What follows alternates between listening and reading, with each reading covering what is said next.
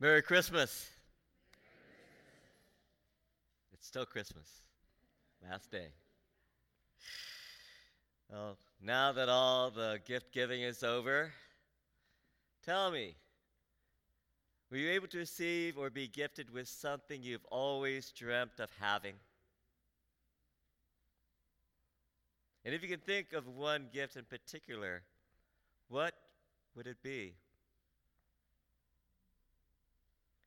Has this wonderful gift made a change in your life for the better?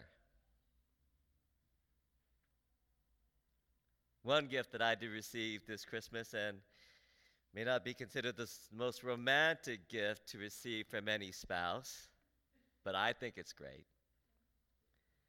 is the Gladwell Coaster rechargeable cordless mop.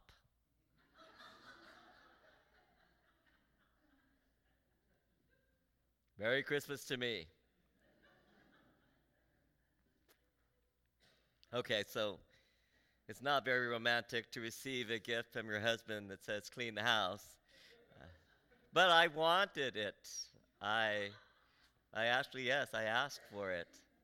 Um, you see, I asked for this slightly mundane gift for a very practical and probably selfish reason. I like to clean my house.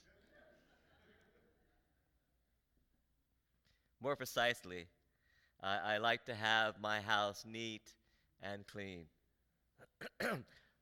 See, for me, a clean home is pacifying to me. It seems to put my world in order. The truth is, I can't stand mess. So when I feel stressed, I often attribute my stress to a messy world, a messy life, a messy house. So, what is the best way to deal with stress for me in my life? I clean house. Or what my husband Michael and I call doing my 7 happinesses. But through the years, the 7 happinesses have grown into 10 and maybe even more. You know the ones, things like taking out the garbage, the recycling, the compost, washing the dishes, cleaning the bathroom, my favorite part, uh, giving the dog a bath, vacuuming the carpets, and making my floors shiny.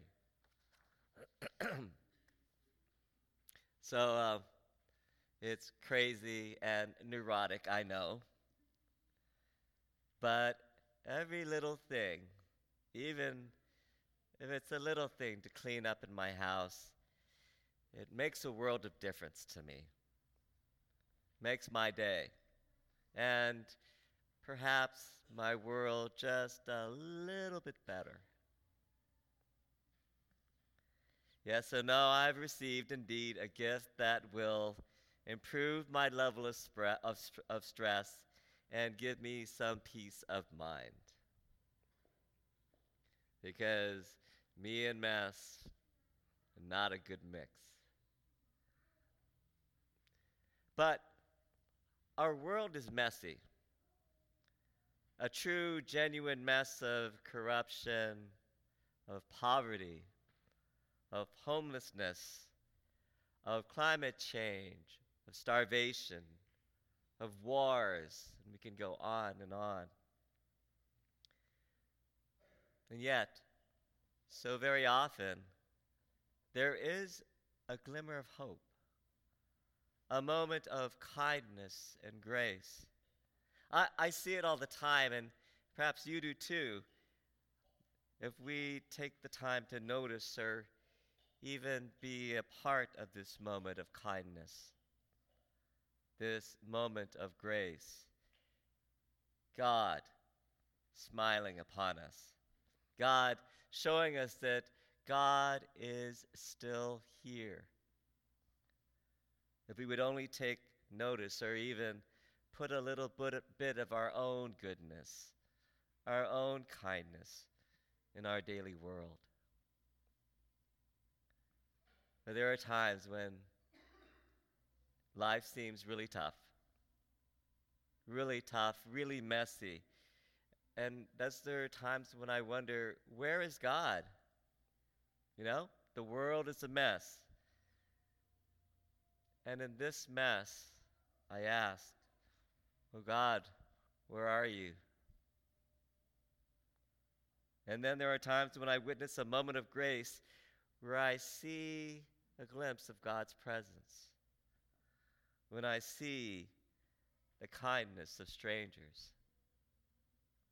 Some examples, case in point, I live in Oakland. I live near downtown, and there are many homeless folks, as you can imagine, but they are really part of my neighborhood community. Many of the homeless, we, people in my apartment building and the surrounding neighborhood, we know these folks by name. We know their stories, we know their histories, and they are part of our neighborhood family. And it's our neighborhood community that come out weekly to, sometimes daily, offer either prepared food or warm up food, bring bags of groceries, or give bedding or clothing, or just talk with the homeless. Little acts of kindness, moments of grace, glimpses of God with us. Another example is last week I was rushing to catch BART on my way to work, and I did not realize that in pulling out my Clipper card and my wallet, that I had dropped more than just a few bills out of my wallet behind me. A person caught up with me at the platform, and she offered me my cash back. On that same ride on BART to San Francisco, I began to having this coughing fit. You know, the ones where you have a tickle in your throat and you just can't help but cough. And I tried to stop, fumbling through my bag to find a lozenge. And from the periphery of my vision, I could see a person sitting next to me. And she tapped me on the shoulder and smiled and immediately gave me a cough drop. You know, it's just little acts of kindness, moments of grace, glimpses of God with us, even in the messiness of our daily lives. God amidst us, remaining with us, even and most especially in our mess. Today, we have one of the most memorable stories of the birth of Jesus that many of us heard throughout our lives. You know, the iconic nativity scene in Matthew where Jesus is born in poverty, and later on, as we read in this chapter, is visited and worshipped by magi, wise people of the East. And they come bearing gifts for the newborn king.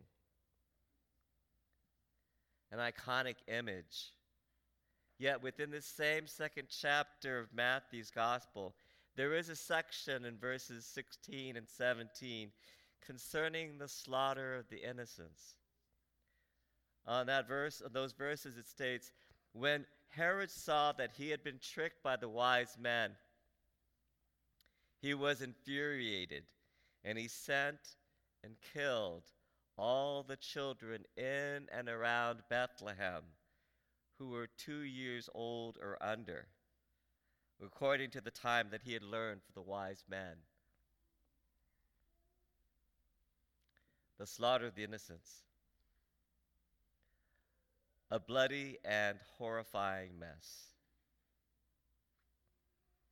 When I first heard this portion of the gospel as a child, I wondered, where is God in this story?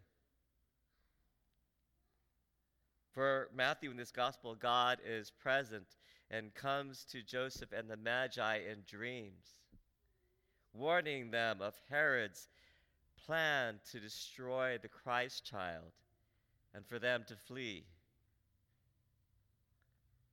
But what of the many infants killed? I then turned to other parts of Scripture to seek for an answer.